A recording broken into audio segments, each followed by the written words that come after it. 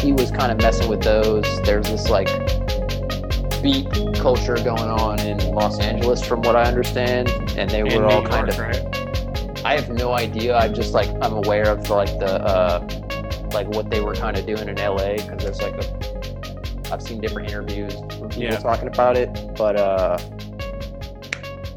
they there was just like a culture of people using that kind of machine and doing that stuff in Los Angeles, and Show the machine again. It's a 404 SX. Yeah, dude. And you made everything on the album off that? Yeah, everything was made on here. Dude. Mostly just like going about it like kind of like let's see what happens, or did you plan some stuff out? Kind of a little bit of both. During that time I was like working this like weird schedule where I was just like at work from like 8 a.m. to like midnight. And so I would get off and come home and just like mess with it and do whatever. And so it's just kind of like I don't even really remember what I did, because it was just a couple months of just like working, and during COVID and being like, oh shit, am I going to die? Like, yeah, because it's working all the time. Might as well make these sick beats if I'm going to die. Yeah. It wasn't even like, am I going to die? I got to make this music. It was just like, oh shit, am I gonna die right now? Can we swear on here, or was that not a? I don't care. Okay. It's up to you. I won't. It just slipped. No, you're good. But yeah, so Dustin Dustin joined the UNLV fam this year. Congrats, Dustin. Round of applause. Thanks. Yeah, it's nice. It's a good time. If I had a soundboard, I'd press round of applause. But yeah, Dustin joined UNLV fam this year. He's under the PTI and part-time instructor, doing some history rock stuff and learning how to play drums more gooder. So tell everyone about your experience so far. I want to see if it relates to any of how my first couple months were there. I spend a lot of time just in the practice room, because of the whole COVID thing.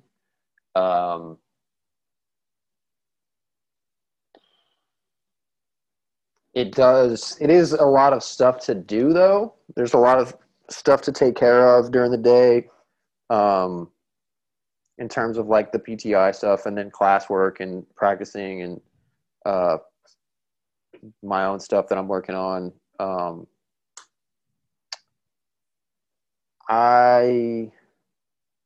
At first, going into it was a little weird, though, because you don't really know anyone at all, which would be less of a thing, I think, without COVID. Mm-hmm. But with COVID, it's just very odd.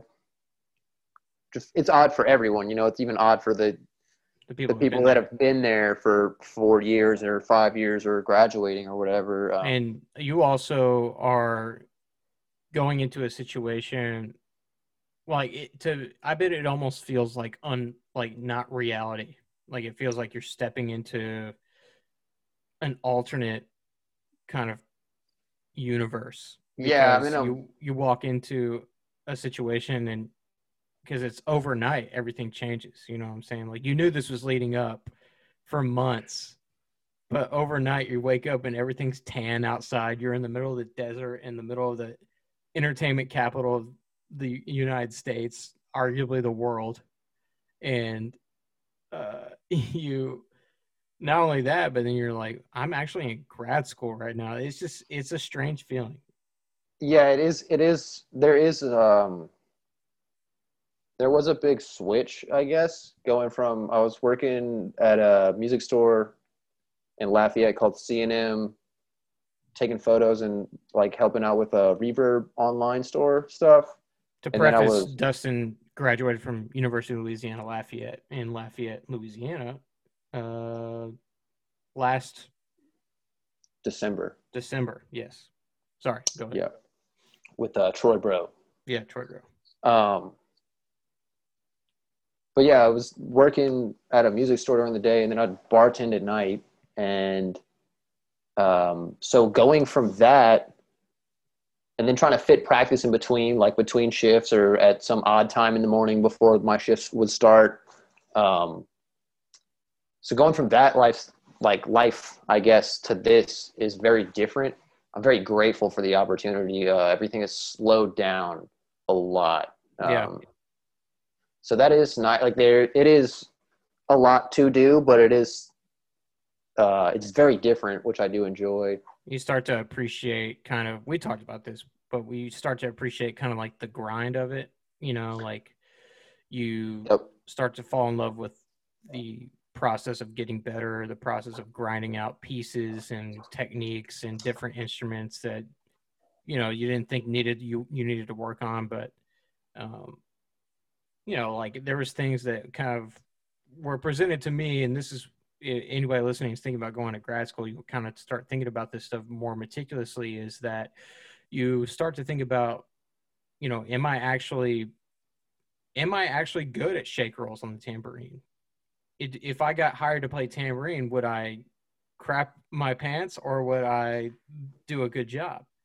And then you start to kind of, in a sense, make it a point to get better at these like things that you're not very good at, and that you wouldn't necessarily go spend 10 to 20, 30 minutes a day on. And now you're sitting there and you're like, your whole mindset's probably changed. Yeah, it has. Someone did tell me, they was talking to someone about like tambourine and crash cymbals and stuff, and he was like, yeah, just like 10 minutes every day. He was like, just go and mess with it and like figure out how to get out the sound that you want or the sound that is required. Um, yeah, a lot of that stuff is just messing with it on your own time.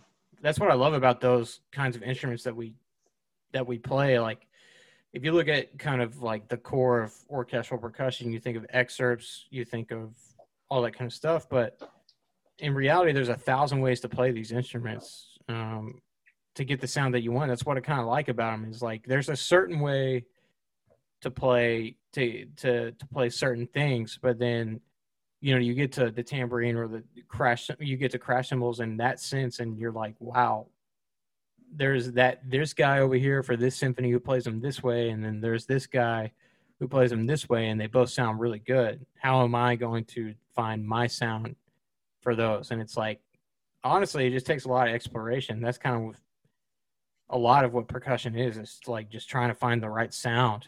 And honestly, that kind of bleeds over into, I guess, your beat making and everything like that too. It's like you understand the process of trying to find your sound, and there's 1,000 ways, a million ways to find it. Yeah, I really shoot from the hip on that stuff, though, to be honest with you. Yeah. Um, that stuff is just like making the beats and whatnot is just like fun for me. I don't think about it super hard because when I think about music super hard, I'm playing marimba or snare drum or Right. tambourine or timpani. This is that's more like free. And, yeah, I can just kind of do whatever. Right.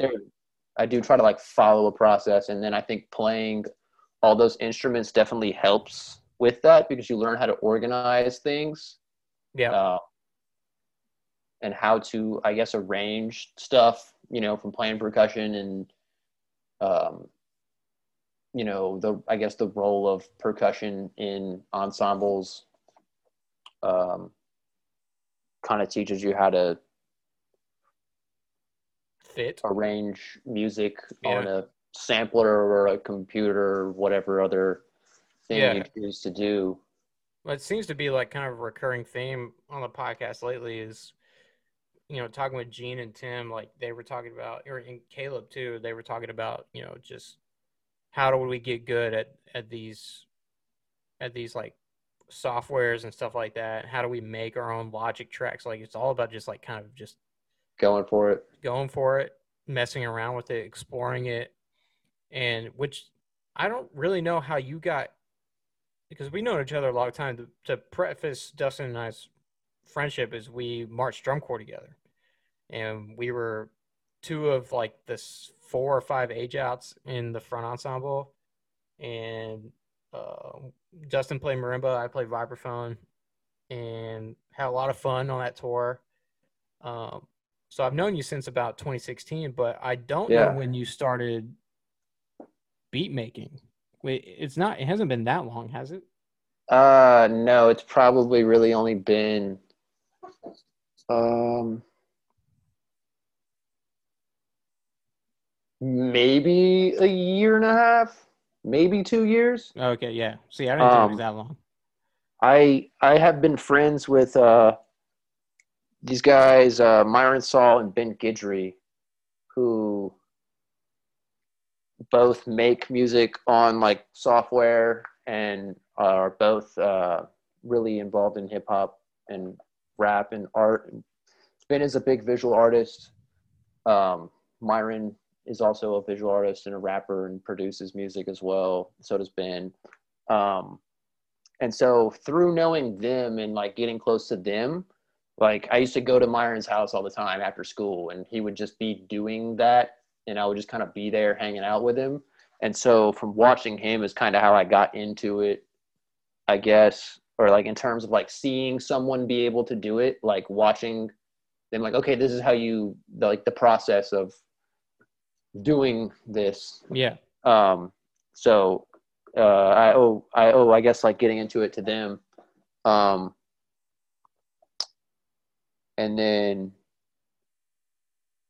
uh yeah, from that really. And then my friend, I like I had switched to performance actually from music ed to performance, and I was in like a beat making class kind of Oh like wow. not beat making, but it was like how to use a DAW. It was Production. like DAW Yeah. basics or Yeah. whatever. Right. And so I think we used Reason. And so I was doing that, and I was just kind of like messing around, and we'd have to like play the projects for the class. And I'd play my project or whatever, and people would be like, "Oh yeah, it's really good." And I was like, "Okay, cool. Like I might have something here. Like I might Might be have able to, a little bit of some beat making yeah, in me. yeah. I might." And I mean, I just like it. It's fun. Yeah. Um, See, I love but hip hop drumming in general, and I've always loved hip hop growing up. So, I mean, I can remember vividly listening to Kanye West's uh, College Dropout album and being kind of enamored by it. Um, and from then on, you kind of just hop into like this, like, how can I emulate that sound on a live drum? yeah, And you follow people like on Instagram, like One Up Drum Vids, or because he does all the Jay Dilla stuff, all the Jay Dilla donuts, donut beats, and he just has like this Gretsch 1960s chrome over brass that he just reefs. Have you seen him? no, I don't know who you're talking about actually, Okay, you but were I do pointing know at me another like you were guy. too. Okay, Well, who's I the other know this.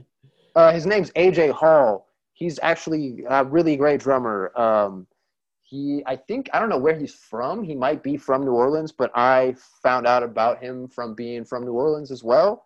And he plays with John Cleary, who is like a big like singer songwriter around New Orleans and everywhere actually, but he's based out of New Orleans. But AJ Hall does a lot of hip hop stuff as well, a lot of production, and he does that. He makes these like drum loops and then Yeah, sells them out, and they're great. I think I have a couple. He did like a free pack one time, and I downloaded it, but I haven't used it actually. man, like those guys who figured out how to emulate those sounds are Yeah, incredible. that's That's very tedious to try to figure that out. To get the right drum, to get the right mic, the right mix, figure all that out. It's crazy. yeah.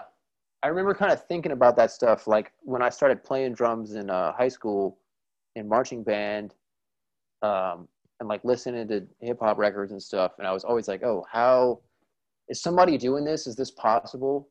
Um, and then, you start seeing it and hearing about people doing it. Is the New Orleans hip hop scene pretty? Is there a hip hop scene? Yeah, I mean, I wasn't really involved in it ever. I know there's a big like a lot of like big rappers have come from there. Right, Lil Wayne and Yeah, Currency is a yeah. favorite of mine. All the Jet Life stuff. Growing up, those were always cool tapes. Um, there is a there's like a beat scene there too. These guys, they're called Bag Season Records. They're Mm-hmm. based out of New Orleans. They do a lot of cool stuff. And they actually have a school that they do. It's called Upbeat Academy, and they work with like kids. And they show them how to make music on a Oh, that's computer, cool. and it's like an after school program. It's I actually have to really look that tight. up. That's Um, that's really cool. yeah, those guys are cool. They're all great. Um, we were supposed to do a show with them. Actually, it's gonna be like my first set ever with him in Lafayette. I was gonna open up, and COVID-19 happened. And then the world was on Like, fire. yeah, the world was on fire. We had a bunch of shows actually planned, like going up to that, and the whole COVID-19 thing kind of shut that down. Well, part of this, I guess, like the preface the whole show thing. Uh, I got involved with this group called Willingly Rejected in Louisiana. It's like a arts collective of like a bunch of different mediums or disciplines of art, Mm-hmm. like visual artists and dancers and musicians uh, and so I got involved with them, and that was kind of how I got to even like play shows. Like if I didn't know those people, I wouldn't be doing what I'm doing right now probably. Um, so I mean, that's like in a sense, an art collective is kind of cool because like the first one I came across ever was the one in Vegas, the one that is stems from UNLV, but it's a citywide thing. It's not just a UNLV one. Um, and playing Art Walk, the Art Walk there was one of the coolest things ever because there was actually my first gig in Vegas ever. I don't think I've ever told this story. My first gig in Vegas ever. I was there for like 2 weeks, and we got hired. It was Jeff, Ian, and I got hired to play a performance art gig, and like, um, somebody made a table, and the table frame within that what made up the actual table was a piece of plastic similar to like a timpani head, and it was loose, so it was actually like a big rectangular drum. okay. And so we were basically told to like come up with this rhythmic kind of story, and then somebody visually acts it out, and it's all like just off the top, you know what I'm saying?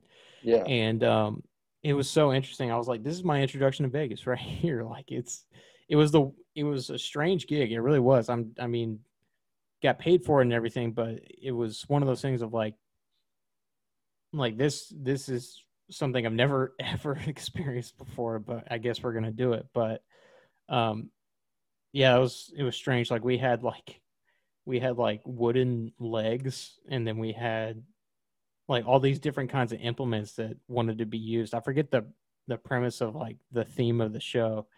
But it was right there in the art gallery below the music building, and um, you should ask Tim about that, um, and Jeff, because that was my I will. introduction to Vegas. I'll ask him tomorrow. Yeah, the but you mentioned in what you were saying, you mentioned marching band. We've mentioned New Orleans. You're from New Orleans, and you also went to the famed Brother Martin High School. Yeah, I am. That I am a Brother Martin alumni. You're a Brother Martin alumni amongst Many other greats. I'm many not other great. greats. They're great. Well, you will be. The Yeah, give it time. did Stanton Moore go there?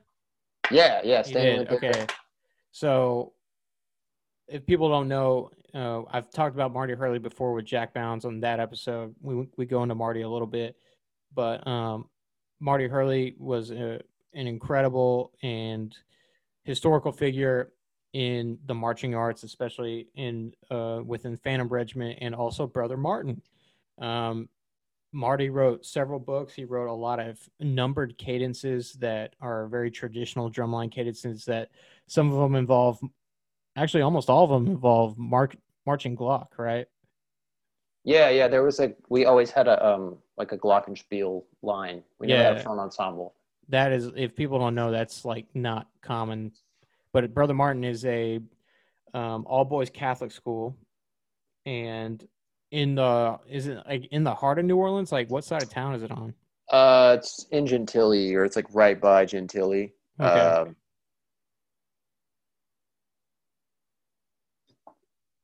In toward the east. east side. Okay, the Yeah. and Marty was also at Phantom Regiment for a long time. Taught Troy, Dustin's teacher, my teacher in drum corps, and taught John Wooten, taught Jeff Prospery, taught Holly Joe pretty much, Gary.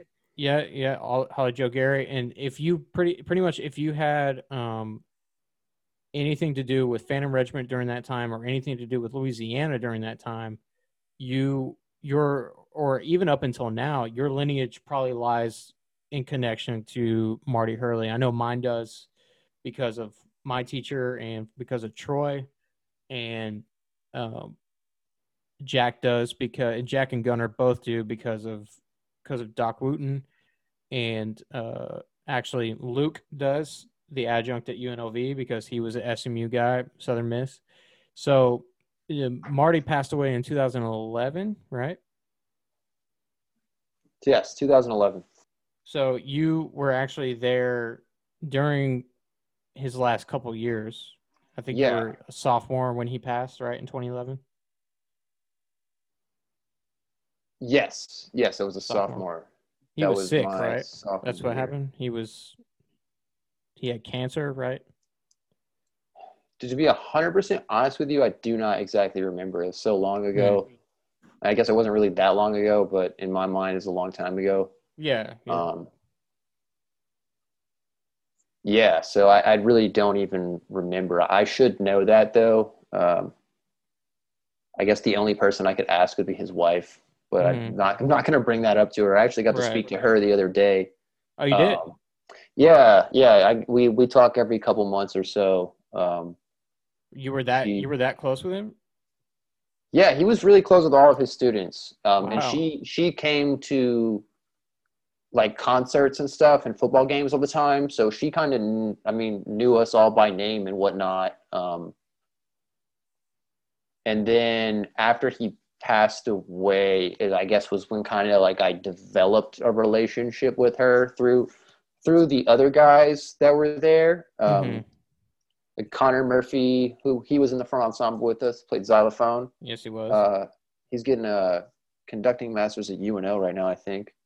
Oh, wow. Um, Good for him. I haven't talked to him in a long time. Me either. I actually need to talk to him. Mark Elsenson, who also went to Brother Martin and USM and is a really great percussionist. Um, Jack was telling me about him. yeah, he's really great. Another guy, Josh Olivier, I don't think plays music anymore. I don't really know. I haven't spoken to him in a long time, but he really had a close relationship with her, and through like being friends with him is kind of how I I guess got to know her a little bit more, as well as James Nail, the Nail family. Yep. Um, Man, he really was close with everybody then. That's crazy. I had no yeah, idea. yeah. I mean, I remember being in like beginner band and stuff, and guys would like come in from I don't know 10 years ago, and he'd be like, "Oh, this is so and so," and blah blah blah, and have some story about the kid or man now.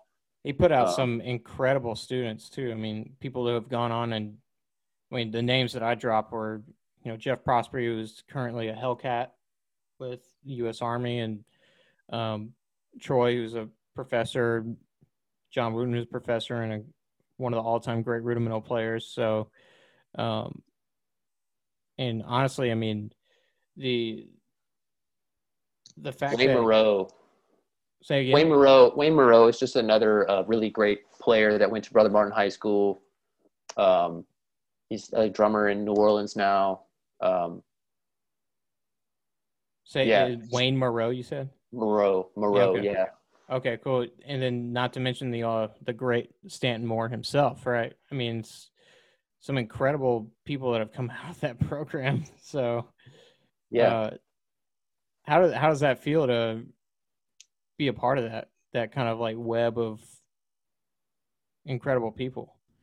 Let's take a quick second to pause the episode to talk about how you can support the podcast even further. Thank you for listening for one thing, but another thing is how you can support is a monthly subscription to the podcast. It's just 99 cents a month. It goes directly to me, and I can use that money to buy more equipment, video equipment, recording equipment, and it goes directly back into the podcast. So if you could click that support link in the description below, I would greatly appreciate it. Back to the episode. I guess, really ever, it doesn't really cross my mind like that all the time. I mean, I'm aware of it, obviously, but I mean, now that you mention it like that, it's pretty crazy to be a part of that. There's a lot of, I mean, there's other great guys too that are like young guys that are doing stuff. Justin Green, who went to LSU and got his master's at Alabama. He teaches and composes. This guy, Matt Keegan, I haven't spoken to him he was a couple years older than me, but I know he's at Southern Miss right now getting his master's. He plays a lot of drum set and stuff, but he's another real great player and educator. He has like a web series of like drum grooves and stuff. Oh, wow. Pretty helpful.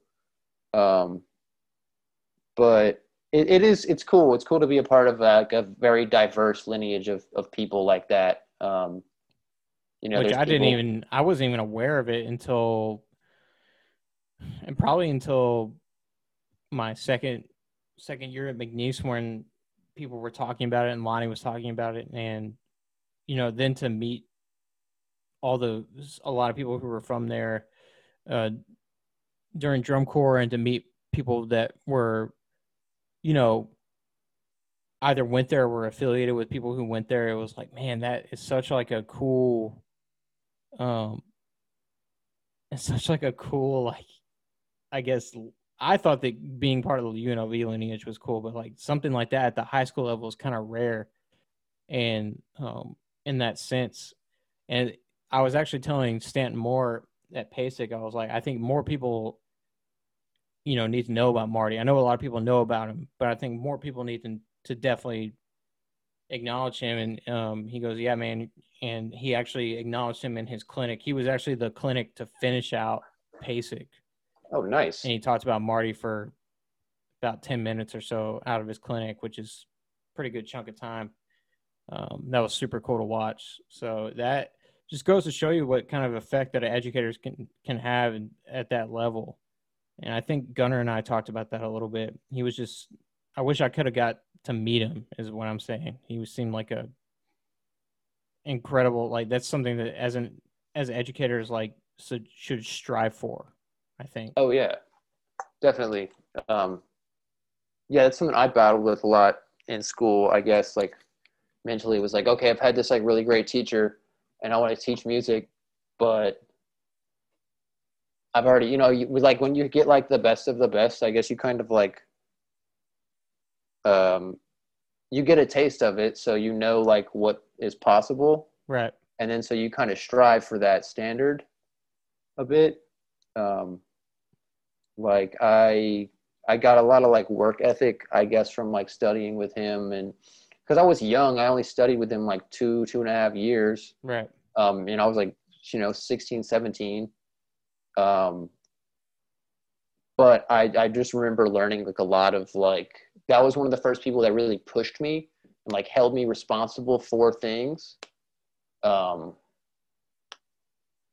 Which laid the groundwork for where you are now. Yeah. He was one of the first people that like really, like believed in me and pushed me too. So yeah, I do owe a lot to that program and that him. Yeah. Him specifically. When we were talking about you going to UNLV, I knew they were getting someone with a good foundation, because that program, the reputation it holds, and the reputation that you know, everybody that comes from their holds is something that I knew would be good for to continue your studying. You know, I know it's interesting because like we talked about your reality changing overnight, and I can relate 100% because mine changed overnight. You know, I knew for months that this thing was happening, and then you wake up the next morning after it happens, you're like, oh my god, it's real. Like it seems like a pipe dream. And then you're like, Yeah. and then you wake up one morning, you're like, I'm 1,400 miles away from everybody I know. You know, I'm I'm in a totally completely different world. But to, I guess, kind of, you know, you have this foundation now from Brother Martin. You go to UL, you do drum corps for, I get what is it, 3 years? I think 2 two, years. 2 years. 2 years. I met you the second year, 2016. You get your performance degree from UL, and you're now at UNLV and enjoying all that entails with Las Vegas.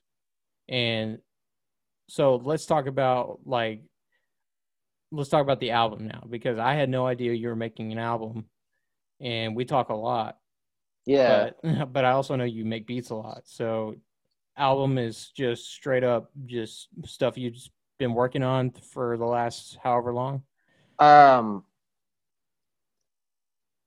Yeah. It's a lot of stuff that I made in Louisiana, like before I left. Actually, I think all of it is. I think Oh. every single thing on there is something I made before I got here, and I just I like mixed it all here. Mm-hmm. Um, but I made it all there. Where are you dropping So, it? What are you dropping it on? SoundCloud or? SoundCloud and Bandcamp. Okay, yeah. And Yeah. then the how long is it? Is it like I 10 want to say tracks? it's like 12 tracks. I think it's like maybe 30 minutes. There I you wouldn't go. even call it an album. It's a tape. It's a tape. There Yeah. you go.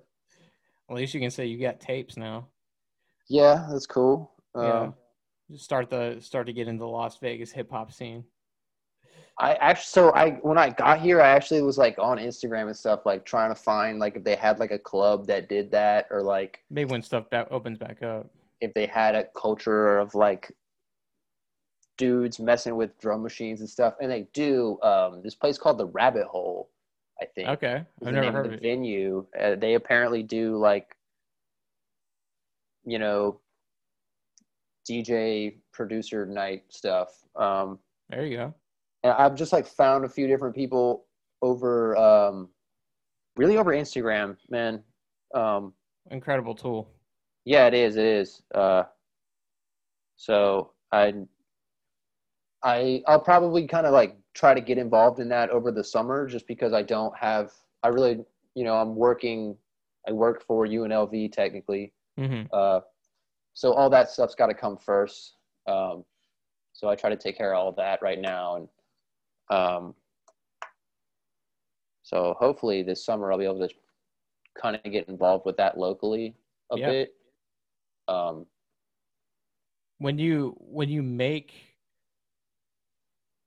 something like that, are you like, are all your samples set in places that you know that where there are, or and when you make something, like, do you have to change anything when you make something new, or are you gonna basing your stuff off the same bank of sounds? And are they? I just don't know how the machine works. Is what I'm saying. I'll do like a little bit of everything. So I will just like chop up something, or I'll play something on like a keyboard and then chop it up. Like I'll like, sample myself, I guess. Uh-huh. Can you chop it up on there? Yeah, that's what you do on here. Yeah, everything is done on here. So you can just assign. So there's like 12 different pads on here with 10 banks, 12 banks, 12 different banks of 12 pads. So you can assign, whatever to those pads. So I'll usually record in like a couple minutes of something, or, like a loop of something I've come up with on the piano or something. And then I'll cut it up, or maybe just use it as is. That's so cool. Um, Because it has a mic on there and everything, right? it does have a little built-in mic. I have like a plug-in mic that I'll use to like record like drum sounds or something with it. Because this little mic kind of isn't great for stuff. Yeah. But it gets the job done too. So yeah, it's kind of like an all-in-one DAW, I guess. Like a hands-on DAW. Yeah, like a very limited DAW. Yeah. I guess is what you could kind of compare it to. But there's like weird, like you have to like time everything properly, like when you're making a loop and stuff. So that becomes kind of tedious eventually. I'd say like honestly 60-70% of the time that I use this thing is spent like trying to make things loop the way I want them to. Yeah. And then like you have to do what's called resampling. So you can have like, I'll do like a kick pattern on pad number 1, and then like a hi-hat or a melody or on pad 2. And then so you have to resample both of those to the other pad, and then you're just kind of like layering things over and over and over again. Right. And it helps. Like I'll use like a stopwatch sometimes. So like I'll know like if I'm gonna resample like and make the whole track or whatever, it'll be like, okay, 30 seconds of low pass filter, and then take that off and turn on reverb or something, and then add in the melody line, or so it's fun. It's really just how you do it. I feel like everybody that does it has like a system for it. Seems tedious. It does get tedious, but I just don't, you don't really think about it like that. Yeah, if you're trying to create something at that level, you're kind of just trying to do it as, I guess, close to what you're thinking as possible. You're trying to get in what's in your mind on the machine, Yeah, and then this thing is so like finicky and stuff that you kind of come out with like what you want but different. Mm-hmm. So sometimes I have a problem where I'll like be making something, and then it'll change, and I'll start working on something completely different, and then I have to go back and finish the other thing later because I've started going off on like a tangent. Yeah. with this other thing. It's like me when I practice drum set. I'm like, run into something. I'm like, dude, I told myself I wouldn't do this, but now I'm doing it. So now we're down this rabbit hole and I can't get out. I do that with marimba. I have to practice marimba last, because if I go practice marimba first, I'll just play marimba for 4 hours. Yep. I won't do anything else. It's too pretty. And you want to get too good at it, and you're like, oh my God. What do I do with this skill? I've been playing a lot. Yeah, I've been playing a lot of vibraphone lately. So that was, I play it at school while, when I teach part-time, I'll either go early or stay at, later and play some vibraphone, getting ready to make some videos. And I'm just like sitting there, messing around, coming up with melodies, and I'm like, all right, I need to get back to business here. But, yeah, I like the video thing that's been happening a lot. Yeah, me too. I think Instagram and YouTube. Yeah, there's a lot of good content coming out, and I think Gunner's working on stuff. I know Gunner's that. working on stuff. Jack's working on stuff. Gene Marcus is doing stuff. Marcus is doing stuff. Our my roommate, your ex-roommate. My ex-roommate of 4 years and 5 years. 2 degrees. We do get them degrees. You're gonna get one too, or another one too. Yeah. No, I got some ideas, and I need to upload all these video conversations from the podcast and get that YouTube happening. That's the next step. What's the next step for you, buddy? What do you think? You try after school, I mean. Oh. That's the $1 million question, right? That is the $1 million question. I really do not know at all. To be If honest, I were you, I would be like, I'm not answering that until the world's not on fire and we get a yeah, that's vaccine. another thing. It's like the world is on fire, so I'm like, okay, like what am I? I talked to Jeff Taylor about this one day. I was like, I don't really know, what's going on or like what I'm doing here. And he was like, yeah, but you're like in a great position right now, especially for the current state of the world. He's like, you have a job, you have like guaranteed income, like you Yes, can yep. definitely without a doubt pay your bills and pay your little bit of tuition you have to pay off. Yep. He's very And right. so he was like, you just do that and practice and grade and study. And he's like, like the COVID thing gives you time to just practice. Man, I'm so jealous of that. There was so much that So I did that was in the way of all that, So like your situation is something when I told you, I was like, look, you just need to take this time, like just grind it out in the practice room. yeah, I mean, I've been grinding it out in the practice room for sure. I've gotten a lot better at marimba. It's good, man. I feel like an actual performer now. Sometimes when I play, I'm like, oh, I felt I the can same, play bro. now. Kind of. I've definitely felt the same. Dean brings it out of you. I don't know how, He but does, man. Honestly, and magic. the culture there brings it out in you too. They look at performing as like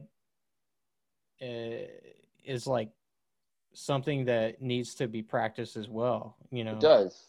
With your lesson being in the midst of everyone walking around. Well, in I normal like times. that though. Yeah, and it prepares you for what could happen while you're playing a piece or what have you. So that was always something that I appreciated. I didn't know how, because I already knew that was going to happen going in because of Marcus, but I was like, man, I don't know how I feel about that. But I ended up really enjoying that part of it, like kind of being thrown into a situation where you're like, man, I kind of don't know what this lesson's going to be like as far as like who's going to be in there, what's going to be going on, but it definitely made me a better performer. That is 100% true.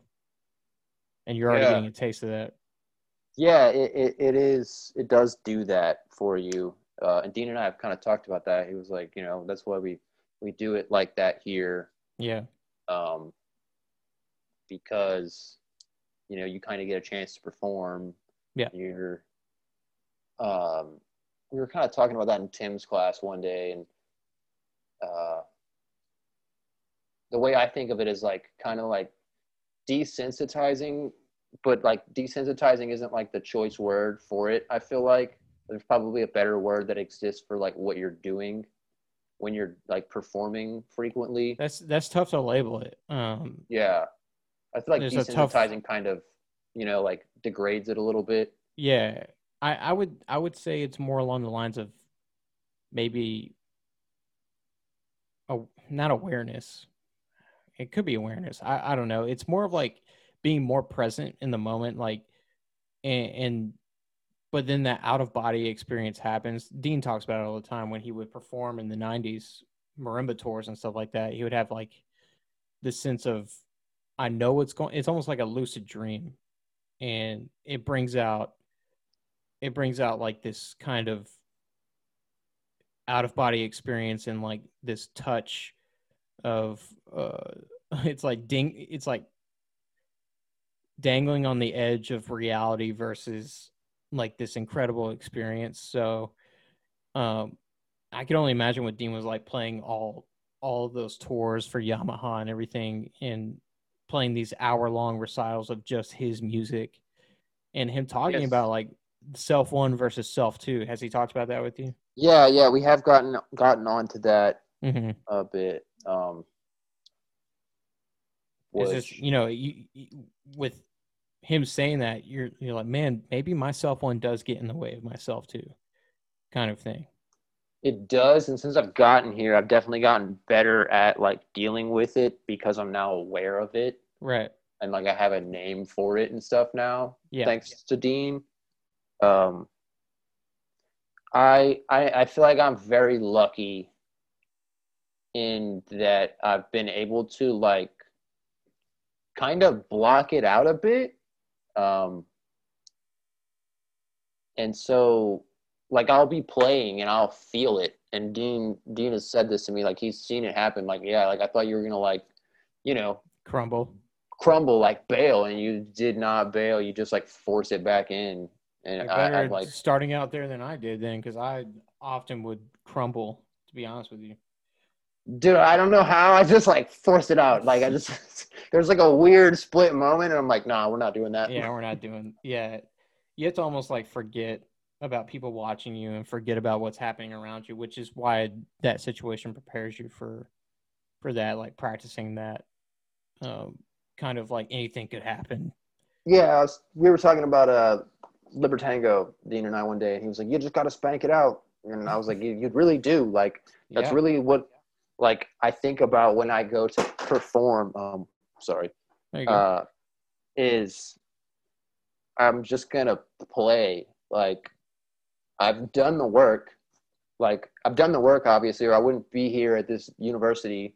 Right. I know I'm gonna do the work, so I'm just gonna have fun and go for it. Yeah. Is usually how I think about performing Yeah. now. 100%. It's it was definitely more fun for me when I had that kind of allowing myself to have that freedom. It became something of like I can't wait to perform instead of like I'm don't want to perform because I'm going to get nervous. But it like and then that was kind of like the performance anxiety that I pushed through during my time there. And by the end of it, up until my recital got canceled, I was excited to play it because I was excited to finally be at a point of that kind of carefree, not carefree, but like that feeling of being carefree as I played that performance. Um, so I'm glad you're experiencing that because I hope a lot of people who are listening experience that kind of um, preparedness and that comfortability while performing because it's a whole other world. Like it changes your mindset completely almost. Yeah, it does. It definitely does. I mean, my mindset has been completely changed since I got here. And you only been there a couple months too. Yeah, I mean, this is my first semester. So, yeah, it'll be cool to see what happens at the end of it all. Yeah, man. But no, I mean, being here, like when I was in Louisiana, like in the middle of getting my undergrad degree, I, at a certain point, decided that I did not want to teach. I was just like, I don't think this is for me. Um, but now that I'm like in a different place, uh, there's just like a lot of like when I was going through the program at UL, I remember I had a specific class and they would bring in like band directors and we would like talk to them. And I just asked them one day, I was like, like, how often do you get to play your instrument? And like, how often do you like still like write, do you compose music? And like, Do you like, oh yeah, I don't do that anymore, man. The band comes first. And I was like, and they said it in like kind of a condescending way to me. And so it just rubbed me super wrong. And I was like, I'm not doing this. Like I man, quit. that could enrage people. Like I don't know. It depends. I went to school with people who knew going in they wanted to be a band director, so that was fine with them. But I knew for a fact that I'm like, I'm not going to put in all this work in the practice room to practice just as much as a performance major, because I stuck with the education route, but to practice just as much as a performance major and perform just as much to not do that in the professional world is something that I couldn't baffle. Like I could not baffle. I couldn't comprehend. I was baffled. Yeah. I couldn't fathom not playing. Yes, fathom. That's the word. And so that just rubbed me super wrong and I switched. And then as I kind of like was finishing there and like meeting people who were educators, and then coming here and meeting, different educators and stuff and seeing that it's okay, that's not what this is. Mm-hmm. Like it's a crock. Like the guy who said that, like that's not true. You just don't care that much about music. So, and I think there's like a lot of I don't know, maybe if this is like a problem that they have where you're from, but in Louisiana, I feel like a lot of times they get like educators just get like worn down and they just become uh like complacent, and not to like their own fault, but it is kind of your own fault if you become complacent, like because Louisiana is kind of disorganized with education, especially in music. Oh yeah. And so it's just you're fighting like an uphill battle there, I feel like, and so that I guess wears people down too.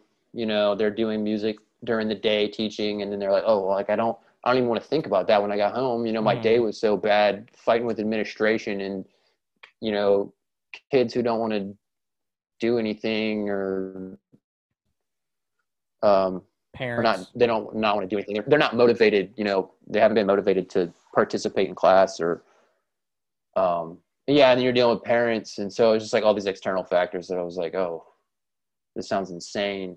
This is not what I got into. This is not what got me, into this. Yeah, I mean, sticking with the core of it is something that you can sticking with like the core of like the reason we all got into this, whatever moment that was way early on, is kind of tough, when you get into that kind of position.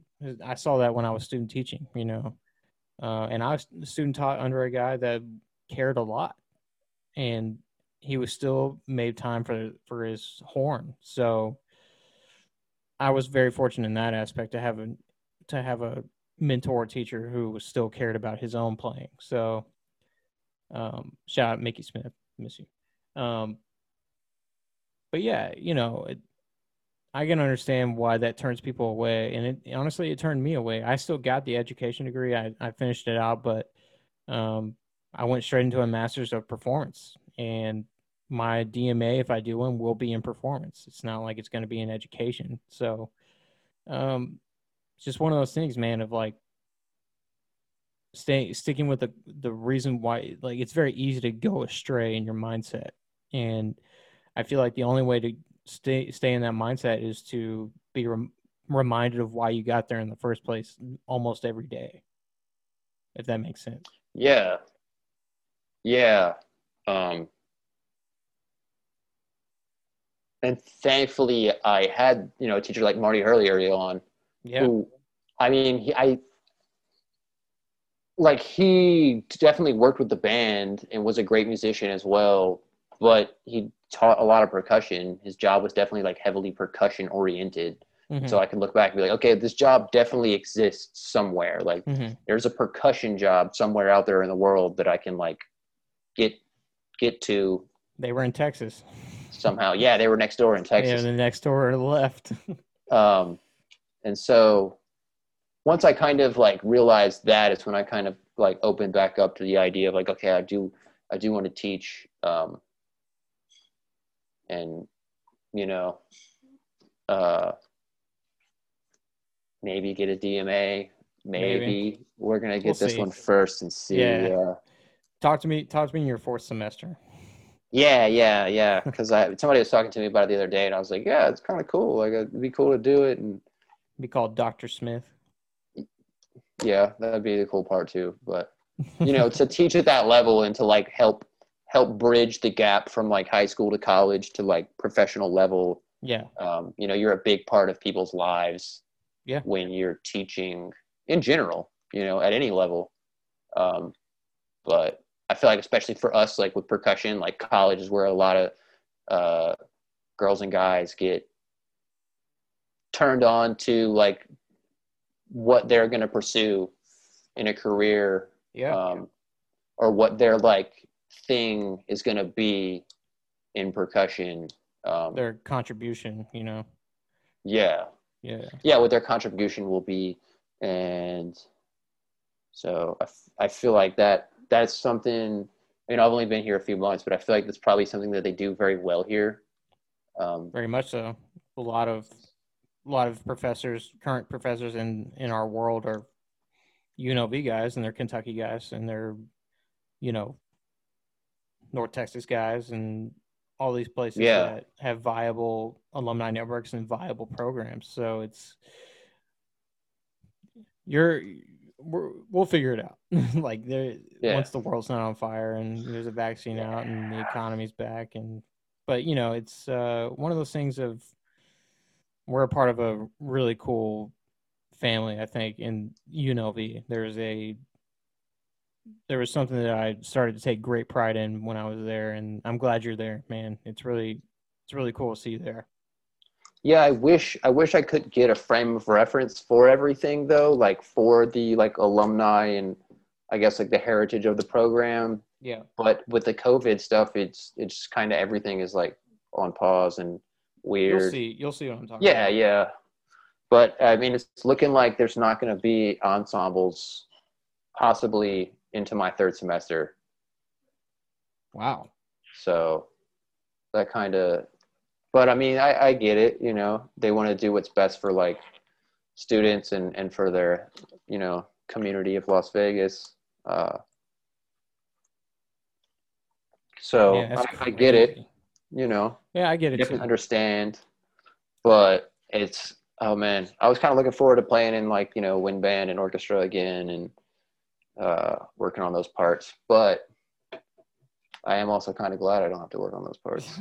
You still use this time to develop your individuality, your individual musicality and everything. So, but yeah, thanks for doing this, man. I really appreciate it. Thanks for having me, man. I'm very honored to get to be a part of it. There's been a lot of really great guys on here and girls. Yeah, man. And so, yeah, I'm super, super honored that you even asked me to be on it. Of course, we were talking about it before. I was like, I don't know what we're going to talk about, dude. People, we find a way. Dean said the same thing. Don't worry about it. I need to call him. I'll call him soon. But yeah, you can find. Dean's was the first one I listened to. I'm sorry, I didn't mean to interrupt you. Oh yeah, it was, wasn't it? Yeah, it was the first one I listened to. Like, maybe not the first one. It definitely wasn't the first one, but like that was my initiation into like what UNLV was going to be. Yeah, and like finding out who Dean was, because like I really kind of just showed up, to be honest, with the whole COVID thing. It kind of smacked me right in the face. I was like, oh yeah, I'm going to UNLV now. You got your crash course. Yeah. So that was cool to get to listen to that and kind of get an understanding, I guess, of like the history of the program, at least if nothing else. So now you're making it happen, man. Yep, we're here. You can follow Dustin on Instagram and Twitter. I'll put a link to your name to your stuff in the description below. You can get his tape on SoundCloud and Bandcamp under the name Dose, right? Yeah. Underscore or all lowercase DOS. Yeah. And I think that's what it is. Yep, that's what it is. Okay. That's what it is. And then you can follow me at Hartwell Drums on all social platforms. You can go to my website, www.hartwelldrums.com, for all your, I guess, interest in me. I don't know. It's a cool website. I'm proud of it. You can follow and subscribe to and listen to the Rudimental Podcast on all major streaming platforms. And you can also find us on youtube.com/HartwellDrums. So, yeah. That's it for this one. We'll see you next time. Sweet. Thanks for having me, Josh.